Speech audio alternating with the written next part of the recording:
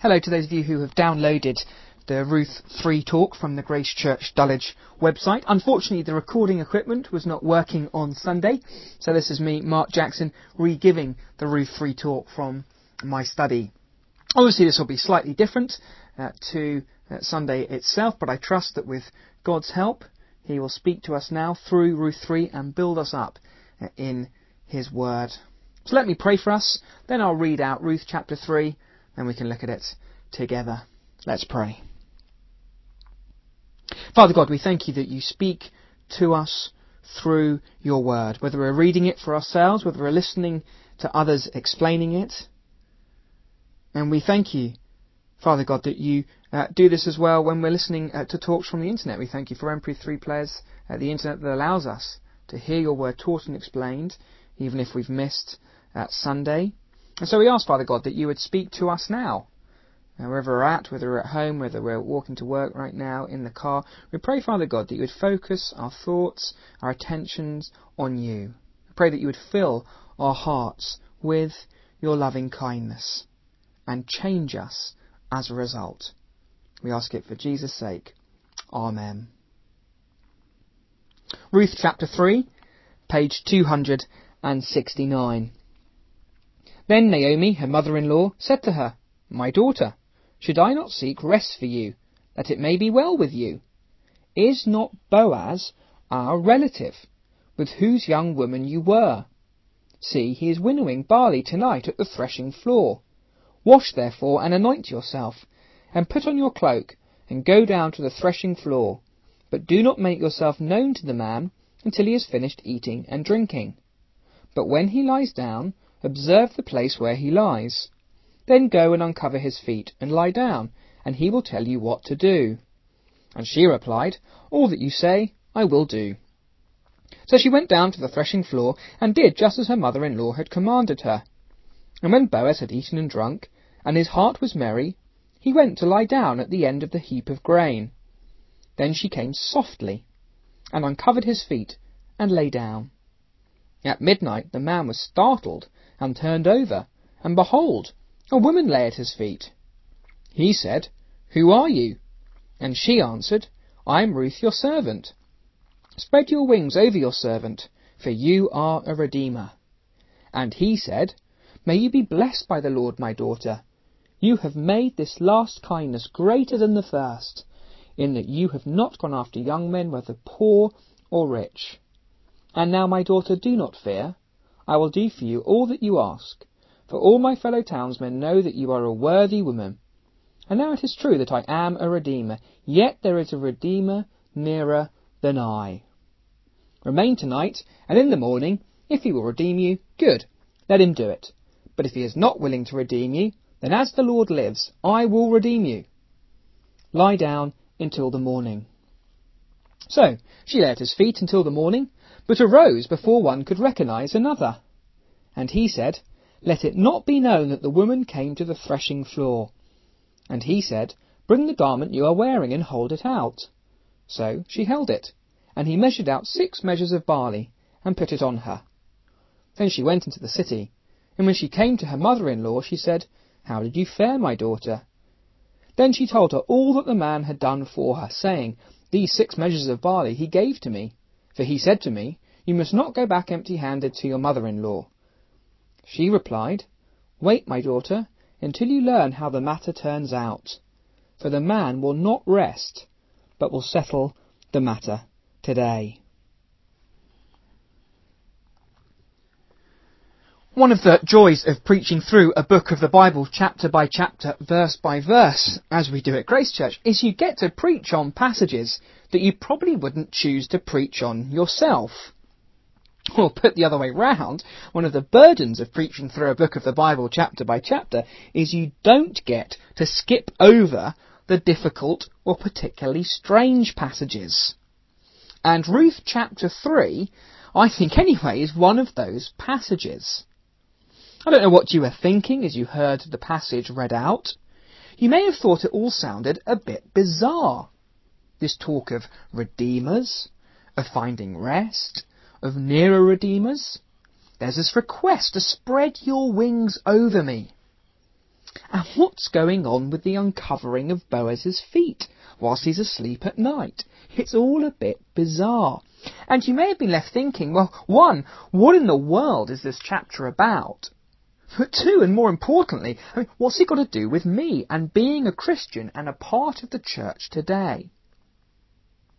Well, with those questions in mind, it's worth just taking a step back and reminding ourselves of where we've got to in the book of Ruth so far. We've said that the book of Ruth overall is about the loving kindness of God. So in chapter 1 we saw God's loving kindness to Naomi and Ruth in bringing them back from Moab to Bethlehem. We saw this kindness was undeserved in the context of sin and rebellion. This kindness was unexpected, bringing Ruth, a Moabite, a foreigner, back with Naomi. Then in chapter 2 we saw the abundant nature of God's loving kindness. Overflowing food, abundant provision, protection, more food, God at work in the lives of Naomi and Ruth through a man named Boaz. Loving kindness, abundant kindness. But as we've looked at these two chapters, we've also seen that the book of Ruth is not merely a story of God's kindness to them back then 3,000 years ago. Rather, the book of Ruth is a picture of God's loving kindness to his people today. So do you remember the genealogy at the end of the book? Just flick there with me now, chapter 4, verse 21. Key verses for applying Ruth to us today. So I read verse 21. Salmon fathered Boaz, Boaz fathered Obed, Obed fathered Jesse, and Jesse fathered David. From Boaz to King David, from King David to King Jesus. The book of Ruth is a picture, a shadow, a blueprint, pointing us forward to God's loving kindness in the Lord Jesus, which of course has immediate relevance to us as disciples of the Lord Jesus. And so this is the big picture of Ruth as we come to chapter 3. Whatever's going on with the uncovering of feet, with the lying down at the end of the bed, well, we know it can't be Christian dating tips for the 21st century. It can't be a Christian marriage manual, like how to propose for dummies. Because first and foremost, we've been seeing that this book is about God's loving kindness to his people. And we need this in mind as we come to chapter 3. Now, that's all by way of introduction. Let's turn now to chapter 3. First, the search for rest. Because in verse 1, the presenting issue is Naomi's desire to seek rest for Ruth. So let me read verse 1 to you. Then Naomi, her mother-in-law, said to her, My daughter, should I not seek rest for you, that it may be well with you? For the first time in the book, Naomi's interest turns to someone other than herself, which is often the case when God's kindness breaks into a person's life. End of chapter 1, it was me with Naomi. The Lord has dealt bitterly with me. The Lord has brought me back empty. The Lord has brought calamity upon me. But then God's overflowing kindness in chapter 2 melted her hard heart, so that now at the start of chapter 3, we're not hearing me anymore. Now we're hearing you. Should I not seek rest for you? Asked Naomi to Ruth. Should I not look out for your well-being, my daughter? God's kindness has lifted Naomi out of her darkness of self-pity and bitterness, and now her concern is for someone else, finding Ruth rest.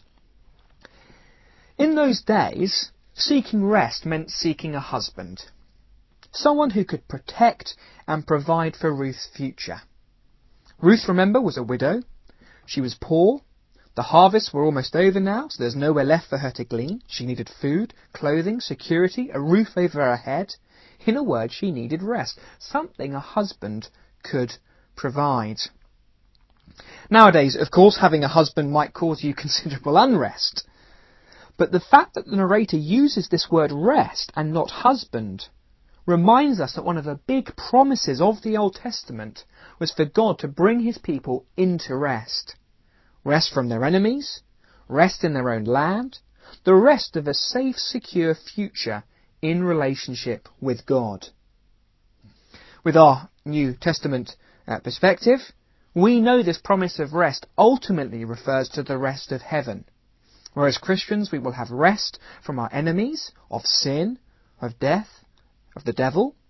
Rest not in the land of Israel, but in the beautiful new heavens and new earth. The rest of a safe, secure future in relationship with Christ and his church. But back then, finding rest meant finding a husband, and that is what Naomi plans to do for Ruth. Well, if that's the search for rest, secondly, let's see how Naomi plans on going about obtaining this rest for Ruth.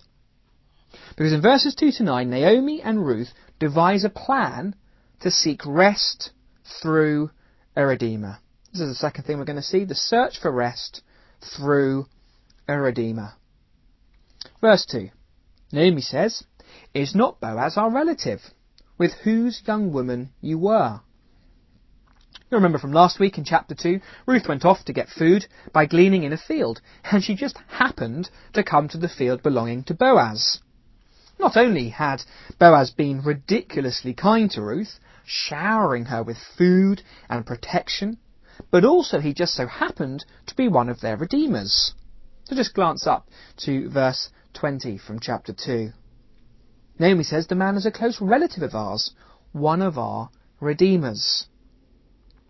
A redeemer was someone within the family, wealthy enough and willing enough to protect the family and secure a future for the family, whether it be buying back their land for them, or in the case of a widow with no children, marrying the widow to keep the family name alive. Ruth was a widow. Ruth had no children. And would you know it, Ruth had just happened to come to Boaz's field, a godly, wealthy, generous man who was also one of their redeemers. So, Naomi's thinking, well, he's a perfect candidate for providing rest for Ruth. It looks like it was God who brought the two of them together in the first place. Could he be the one? Well, there's only one way to find out, and Naomi tells Ruth exactly what to do, verse 2. "See, he is winnowing barley tonight at the threshing floor. Wash, therefore, and anoint yourself, and put on your cloak, and go down to the threshing floor." Tonight's the night, Ruth. Make sure you look your best. Straighten your hair, touch of eyeshadow, perfume, of course, favourite dress. Off you go to meet him. But do not make yourself known to the man until he has finished eating and drinking. They say the way to a man's heart is through his stomach, so let him eat first. But when he lies down, observe the place where he lies. Don't want to get that wrong, do you? Then go and uncover his feet and lie down, and he will tell you what to do. Now, it's not difficult to imagine what most single men would be tempted to do when they find an attractive woman in bed with them. And it makes you wonder, just what was Naomi thinking? Lift up the duvet, Ruth, lie down next to him, and he'll tell you what to do. Yeah, right. Now, it may well be a good thing for Naomi to seek rest for Ruth, but the end never justifies the means. And surely this is not the way to go about it. Is this not forcing the issue somewhat, rather than depending on God? I wonder what you make of Naomi's advice. Interestingly, the verses give no indication whether this is good or bad advice. The words in the original Hebrew are laden with ambiguity. Each of the phrases in verse 4 can be taken one of two ways, and it seems the author just wants to build up the suspense and heighten the tension, especially when Ruth replies to Naomi, "Yeah, all that you say, I will do." So what happens next? Well, verse 6, Ruth goes down to the threshing floor and does just as her mother-in-law had commanded her. And when Boaz had eaten and drunk, and his heart was merry, he went to lie down at the end of the heap of grain. Then she came softly and uncovered his feet and lay down. At midnight the man was startled and turned over, and behold, a woman lay at his feet. Seems just priceless, isn't it? "Who are you?" asked Boaz. "This is a dream." But Ruth answers, "I am Ruth, your servant. Spread your wings over your servant, for you are a redeemer." At this point the ambiguity ends. Ruth is totally upfront with Boaz. The phrase, "spread your garment over me," is the same phrase God himself uses in Ezekiel 16 towards his people. It's the equivalent of saying today something like, "put your engagement ring on me." It's a marriage proposal. Ruth is proposing to Boaz here, marry me, she is saying. Now, whatever we make of Ruth's forwardness here, remember these aren't Christian dating tips for today, we cannot fault her for her boldness. Boldness in going along with her mother's plan. Boldness in covering his feet. What would he think? Boldness in laying herself open before Boaz. Why this boldness? Well, contrary to what we might at first think, I suggest it's because she was trusting in the protective wings of God.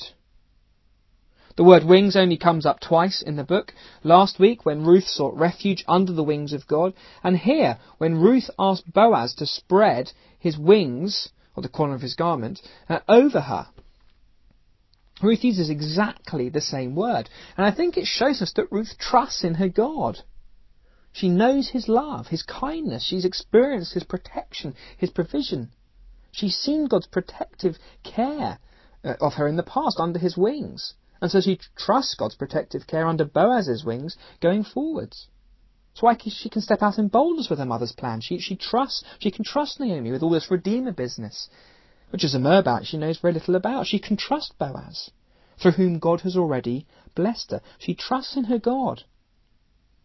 And this frees her up to step out in boldness, even though she doesn't know the outcome. And that's always the nature of faith, isn't it? Trusting God, and we don't know the outcome. So often we actually want everything planned out beforehand, don't we? We're scared of making a mistake, scared of looking silly. We want to be 100% certain of the outcome before we step out in faith. But that's not faith. That's unbelief.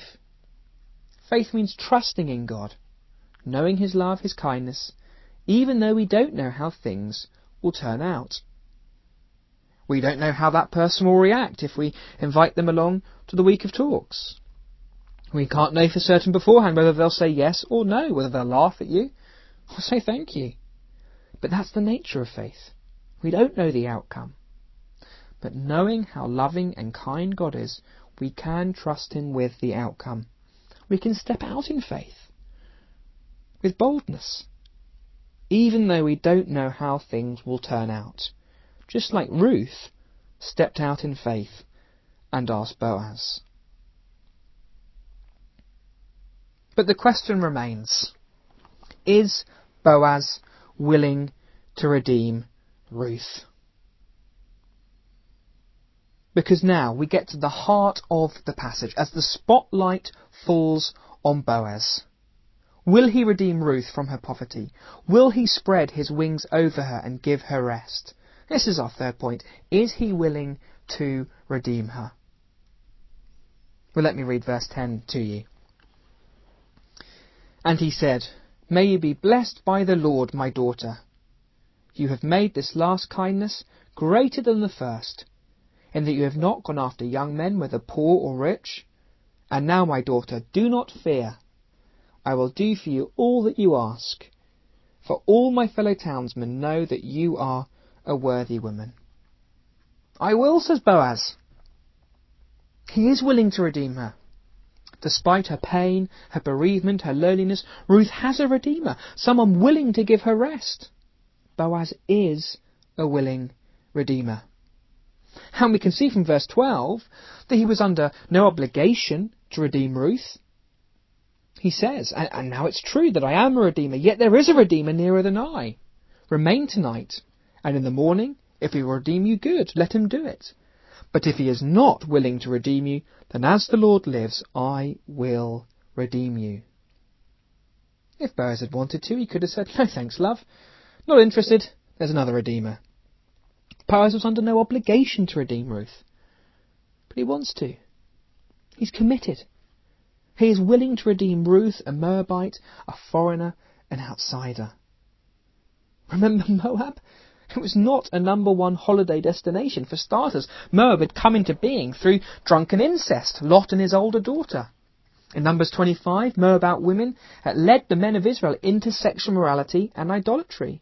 At the present time, Moab was a sworn enemy of God.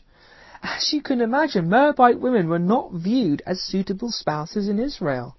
And marrying one One of them, marrying a Moabite woman, might not be best for your social kudos or standing in Israel. Boaz doesn't care for this. Boaz's care for Ruth is much greater than his fear of losing face or his desire for social approval. He's committed to Ruth. He's willing to redeem her. Why? Well, out of love, out of loving kindness, the loving kindness that he's been showing her since he first met her. A kindness full of love. Not the sort of love that the Hollywood paints on the big screen as mere feelings and physical attraction, but a love which seeks the best for the other person. A loving kindness which will protect and provide for Ruth. A loving kindness which will bring her comfort, security, rest. Boaz loves Ruth. And just look at him in verses 14 to 18. Protecting her until the morning, providing her with a load more food. Bring the garment you're wearing, hold it out, she does, 6 measures of barley. His commitment to her, end of verse 18. Not resting until the matter is settled. Protection, provision, commitment. Boaz is a willing redeemer. How do we apply all this to us? Well, we said at the start, the book of Ruth is not merely a love story between Ruth and Boaz. But ultimately, in the grand sweep of God's plan of salvation, it is a picture of God's love and kindness to his church. Whilst it is tempting, perhaps, for the women to look at Boaz and think, I wish I had a husband like that. Or for the men listening, perhaps, to look at Boaz and think, I want to be like that. First and foremost, it's about all of us, as a church, looking at Boaz in Ruth chapter 3 and thinking, we already have someone like that. Someone willing to redeem us. Someone willing to redeem us from our sin and bring us into God's rest in heaven. Someone willing to redeem us for no other reason than that he loves us. Jesus Christ is our willing Redeemer. And Jesus doesn't redeem us out of duty or out of obligation. He redeems us because he wants to, out of love. I hope we see how wonderful and reassuring that is, because it shows what value Jesus places on us, his church. Imagine if Boaz had responded to Ruth instead by saying, oh, all right, if I have to redeem you, I will. If God's law obligates me to, well, I'll do my duty, I'll redeem you. I mean, how do you think Ruth would have felt then? Not great, right? Not very valued. Certainly not very loved. And yet, some people view Jesus' love of them like this, out of duty. As if Jesus is some pawn in God's chess game of salvation, obligating him. As if God the Father is twisting Jesus' arm. Go on, redeem them. Oh, well, all right, if I have to. But Jesus doesn't redeem us out of duty or out of obligation. He redeems us because he wants to, out of love. He loves us, which is pretty staggering when you consider how unlovable we are. Jesus could have come to earth, taken one look at the sinful bunch we are, and just said, look, no thanks, guys, not interested. And yet, despite our sin, despite our rebellion, our pride, Jesus was willing to redeem us. Why? Not for no other reason than that he loves us. And as Jesus goes to his death, a death we deserve, well, we see the full extent of his love. Greater love has no one than this, said Jesus, that someone lays down his life for his friends. Jesus laid his life down for his enemies. People like you and me. There he is, being mocked and shamed, hanging on a cross, rejected by the world, and yet he can still say, Father, forgive them, for they know not what they do. Staggering. Jesus' commitment towards us, his willingness to redeem us. Do you see it? Imagine for a moment the most annoying person you know. Someone who perhaps rubs you up the wrong way, mocks you incessantly, constantly puts you down. Imagine being willing to love him to your death. Or think about someone who has it in for you, a rival, a competitor at work, someone who makes your life a misery, who longs for your own downfall. Imagine being willing to lay your life down for him or her.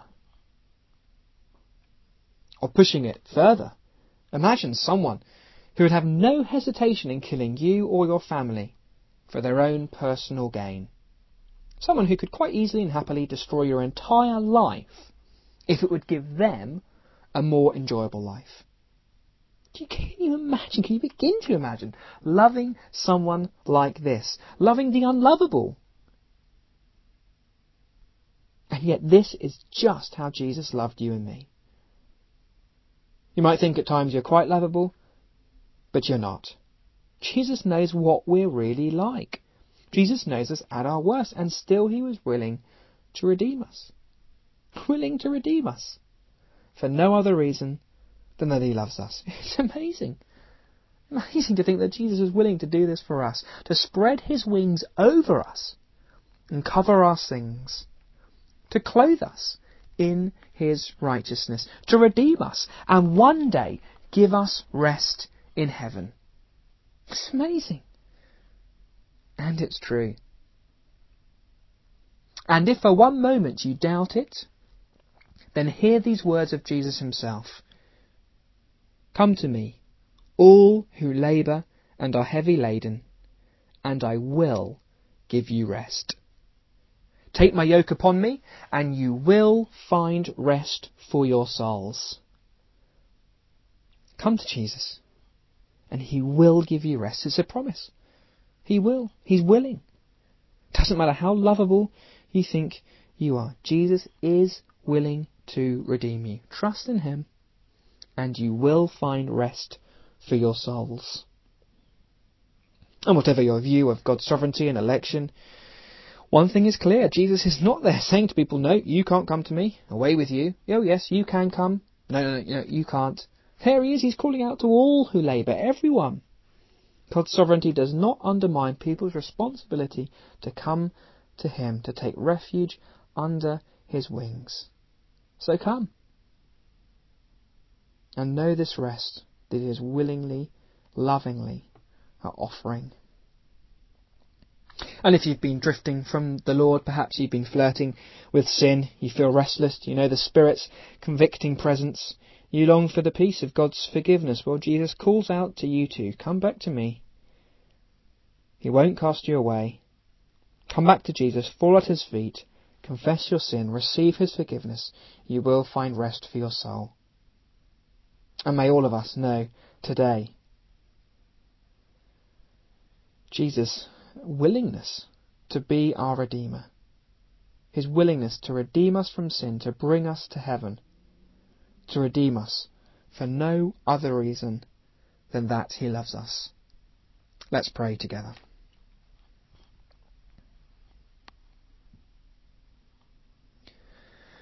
Father God, we thank you for sending Jesus to earth as our Redeemer, to redeem us from our sins and bring us to your rest in heaven.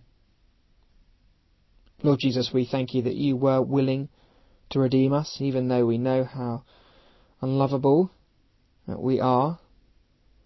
And so we ask that you would help us by your Holy Spirit to believe this truth about your willingness, to experience it afresh in our lives, to know this rest in Christ and long for the fulfilment of it in heaven. We ask it in Jesus' name. Amen.